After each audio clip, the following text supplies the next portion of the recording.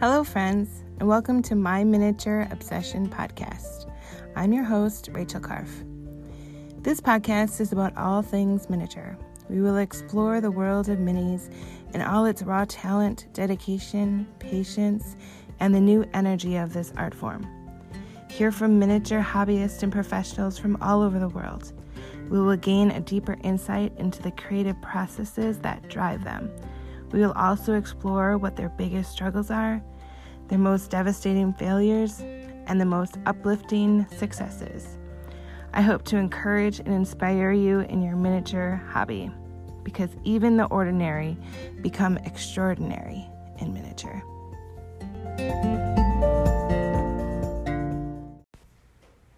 Hi friends, and welcome to my second episode. Excited to be here with you today. I thought I would share with you on my second episode about my grandparents' kitchen. So I mentioned this in my last episode, and I want to share this because it's very dear to my heart, this room box that I created. I'm trying to think back of why I came up with the idea or how I came up with the idea. And I think it's shortly after my grandpa passed away. And my grandma was going into assisted living.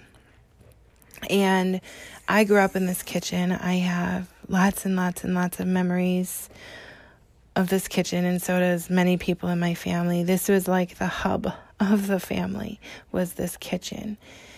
And so I came up with the idea to create a mini replica, a room box. It's probably about 18 inches by 12 inches, so it's not huge. And a mini replica of their kitchen. So I just want to explain a little bit about going around the room, things that I put in here that really tell a story. I am very sentimental, so something like this, I can still look in this box and just the memories fill me up of, Grandpa and Grandma and just all the memories that every family shared within this little four walls. So when I look here, I can still see my grandpa sitting in his favorite chair with the rug under it. He had to have that rug under there, probably to keep his feet keep his feet warm. And no one else could sit in this chair. This was Grandpa's chair. And in front of him is his cup of coffee and his favorite green little mug with his picture of green Kool-Aid, because he always had to have green Kool-Aid. And looking out the window is his favorite birds.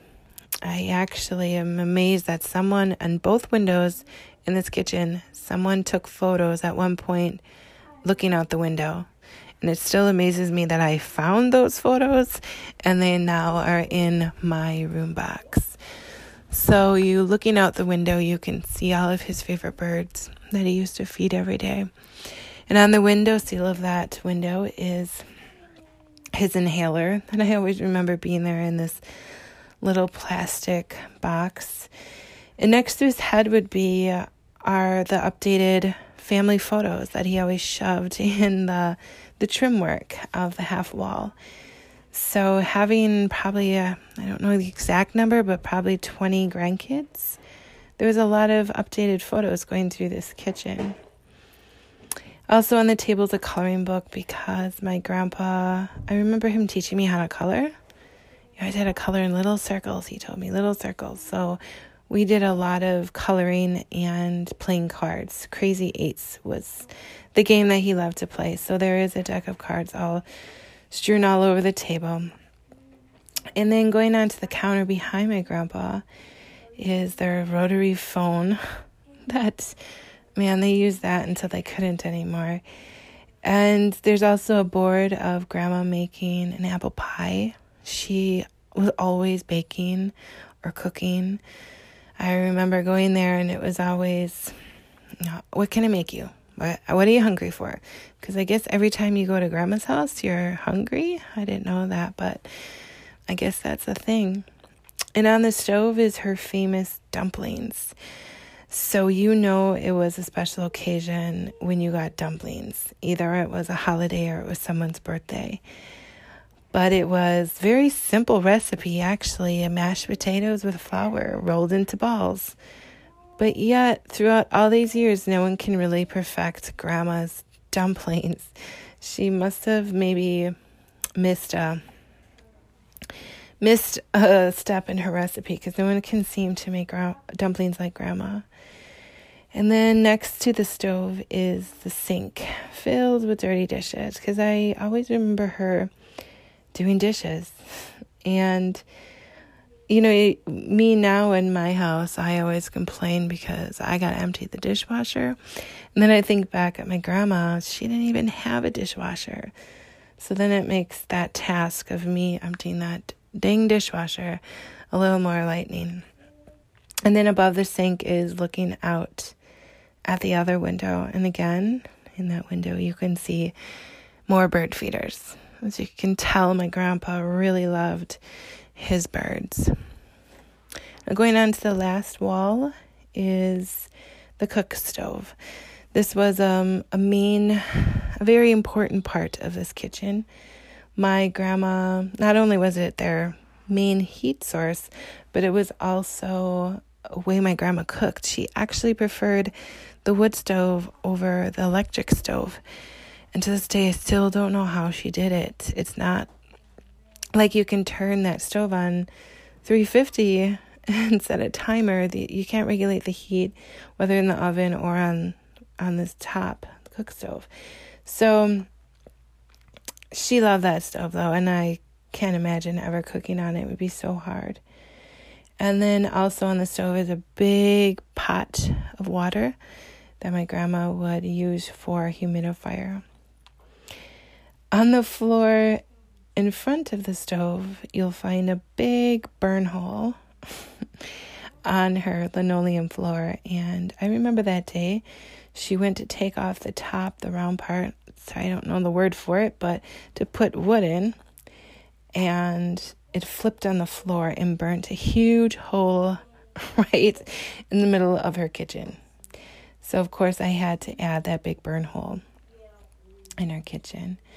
And then, of course, next to the stove, we have a big pile of wood for heating. And I always remember them be the middle of winter, middle of the night, no matter what time, they had to go outside and collect wood and bring it in. So they had a huge box next to the stove. Now, on the outside of the house, I didn't know what to do there. And so I wanted it to be more fun than just popsicle sticks for siding.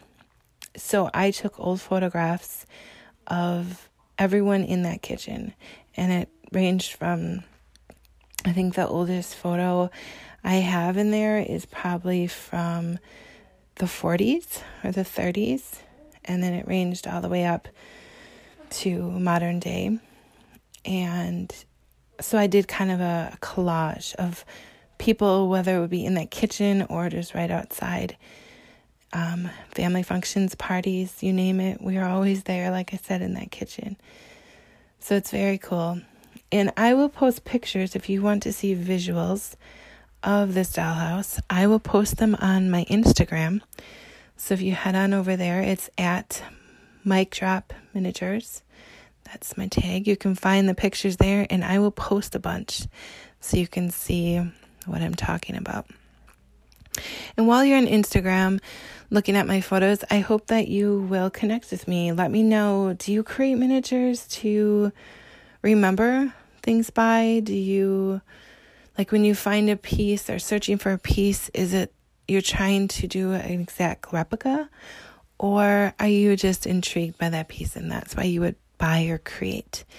For me, it used to be, oh, that's cute, I'll buy that. Or, oh, this is cute, I will make that. But now I'm starting to, every one of my creations, I want it to be more meaningful. For example, if I make a cake, it will probably be a mini replica of my daughter's 5th grade birthday cake. Things like that. So I'm curious to see how you create your miniatures. Because I'm sentimental, and I know not everyone is as sentimental as I am.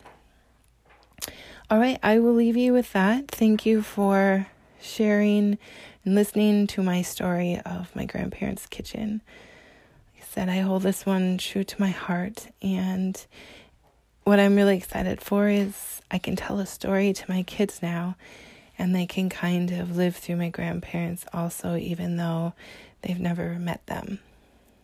So thank you again for being here, and we will chat soon. And remember, everything ordinary becomes extraordinary in miniature. Thank you.